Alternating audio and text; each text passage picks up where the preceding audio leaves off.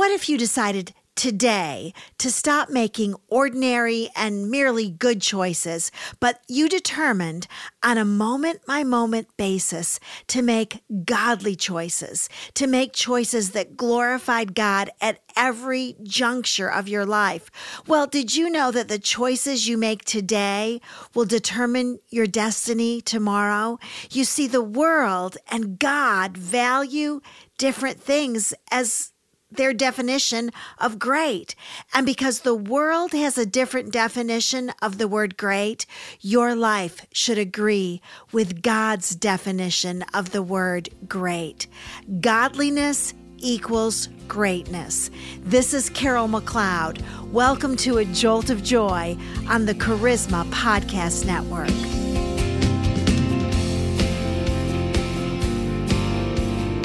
Greatness is one of the most misunderstood words in the church today, and in the family, and in society. We look at rich people and mistakenly believe they are great. They might be, but it's not their wealth that determines their greatness. We look at the beautiful and talented and mistakenly assume that they are great. They might be, but it's not their good looks or athletic or musical abilities that determine their greatness. We look at politicians and wonder if they could define the word greatness if they even had a dictionary in their hand. We wrongly believe that if we are pedigreed by academic achievements or by a certain family name or by titles of beauty, that it guarantees a life of greatness. Have I got news for you today? What the world deems as ordinary, God says is great. Greatness is always defined as the godliest choice you can make. Men and women have it in their hearts and in their actions and in their words. They have the ability to make a profound difference in society, in church, and in the home. How do they make this difference? It's simply by making great choices every day, by speaking great words, by accomplishing great acts of kindness, by choosing the daily disciplines of greatness.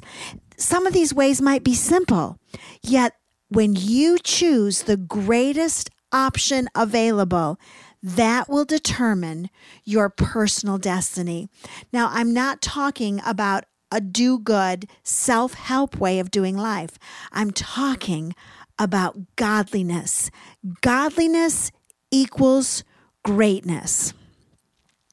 I grew up in the late 60s and early 70s, and there was a popular song on the radio by a singer by the name of Helen Reddy. You might remember the song, "I Am Woman, Hear Me Roar." That's not greatness. I'm not talking about position in the boardroom or in the courts or in our government or even on a battlefield. I'm not talking about having a great position on the stage and making a place for yourself. It's about taking a godly principle, believing that it is true, and changing the world with His power based upon His principles. Jesus warned us about this. Jesus warned us about mistakenly thinking that pretense equals greatness, that roaring equals greatness, that showiness equals greatness. And how about this one? Even that religion equals greatness. It doesn't. Turn with me in your Bibles today to Mark chapter 12, and we're going to read verses 38 through 40.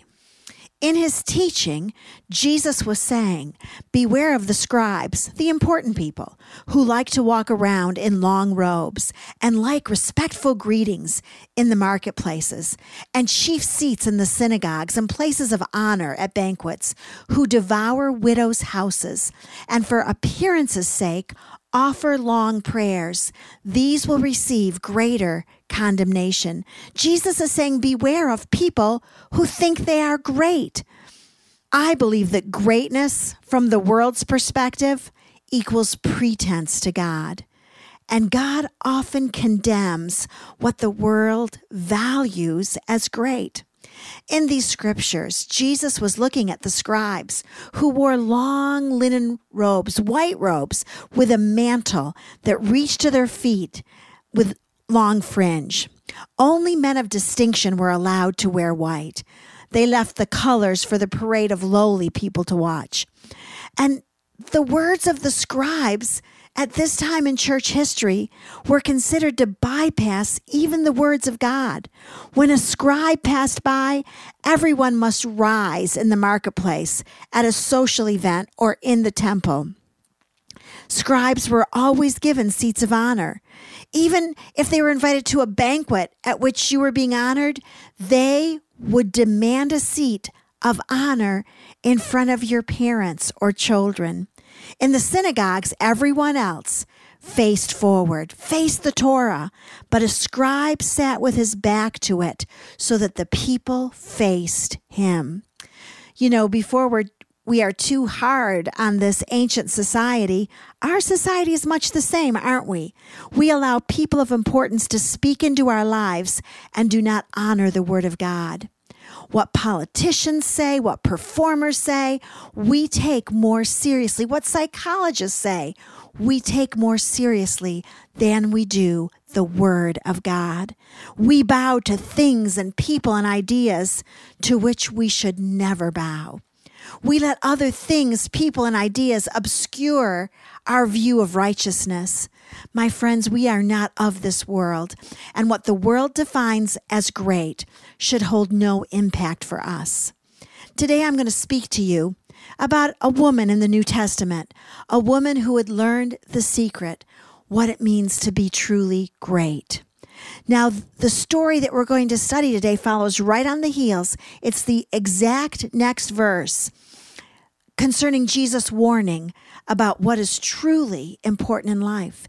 Jesus said to beware of scribes, of important people, as defined by the world, who devour widows' houses.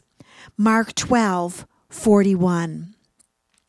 And he sat down opposite the treasury and began observing how the people were putting money into the treasury, and many rich people were putting in large sums.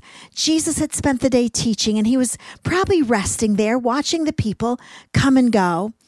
Jesus loves to people watch. Did you know that? He loves to watch our lives. He's a great observer of people. And this particular day, he was sitting there, intently looking at the people whom he loved so dearly, watching us the way we watch our children. Tradition tells us that the wealthy made a great show of giving. They dressed up in beautiful robes made just for this specific occasion. They would dress in brilliant colors like peacocks, strutting, impressed with their own self-importance. Their robes reeked of wealth and position. Along the edge were gold tassels. And these rich people had their servants carry in their money in expensive coffers made of gold and silver and encrusted with jewels. These wealthy men and women would have their servants lift high these expensive coffers over their heads for all to see. It was truly a parade of pretentious peacocks. Can you imagine the sound as they poured in their coins of gold? The containers that they poured their coins into were made of metal. They were actually 13 trumpet-shaped receptacles. And into those receptacles, the servants of the wealthy poured in the coins, crashing, clanging, echoing, making a great noise, echoing through the cavernous halls of the temple.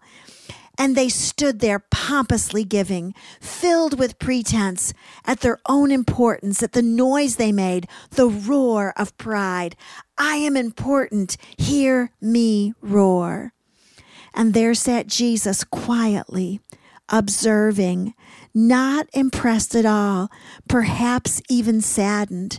This story took place about a week before Passover, when the temple was crowded with what I like to call Christmas and Easter Jews. People who attended the temple just for show, just for tradition's sake, just to make their mamas happy. It was the right thing to do. Mark chapter 12, verse 42. A poor widow came and put in 2 small copper coins, which amount to a cent. On the other hand, the poor came in quietly, without show, simply, almost ashamedly, and certainly humbly. This particular widow dropped in 2 little copper coins. Ping, ping. There was no echo, no clash, no clang, no roar. Just ping, ping. No colorful robes, just burlap. No tassels, just the well-worn garments of a widow. No servants carrying the gift in containers, just the widow's sweaty hand. It reminds me of 1 Samuel 16:7 that says, man looks at the outward appearance, but God looks at the heart. Verse 43, calling his disciples to him, Jesus said to them, truly I say to you, this poor widow put in more than all the contributors to the treasury. Jesus used this moment as a teaching moment, a coaching moment, a time of discipleship. And he told his disciples, this widow put in more than everyone else all together. I wonder what the disciples' inner response was. I wonder if Doubting Thomas said, this is hard to believe, Jesus. It's hard to believe that you're telling me she put in more than everybody else. I wonder if Luke the physician said, Jesus, you must be really tired. What she put in doesn't compare to what the wealthy put in. I wonder if Matthew the tax collector said, he never could count. Jesus can't count. You know, to me, it's significant that she put in 2 small coins because she could have kept one for herself, but she gave everything she had to Jesus. You'll read different opinions on what these 2 coins were worth, but the agreement is there. It wasn't worth a whole lot. Probably each coin was worth about 1/8 of a cent. Mark 12:44. The words of Jesus, for they all put in out of their surplus, but she, out of her poverty, put in all she owned, all she had to live on. One of the secrets of greatness that we must take as a daily discipline is giving all that we have and all that we are to Jesus.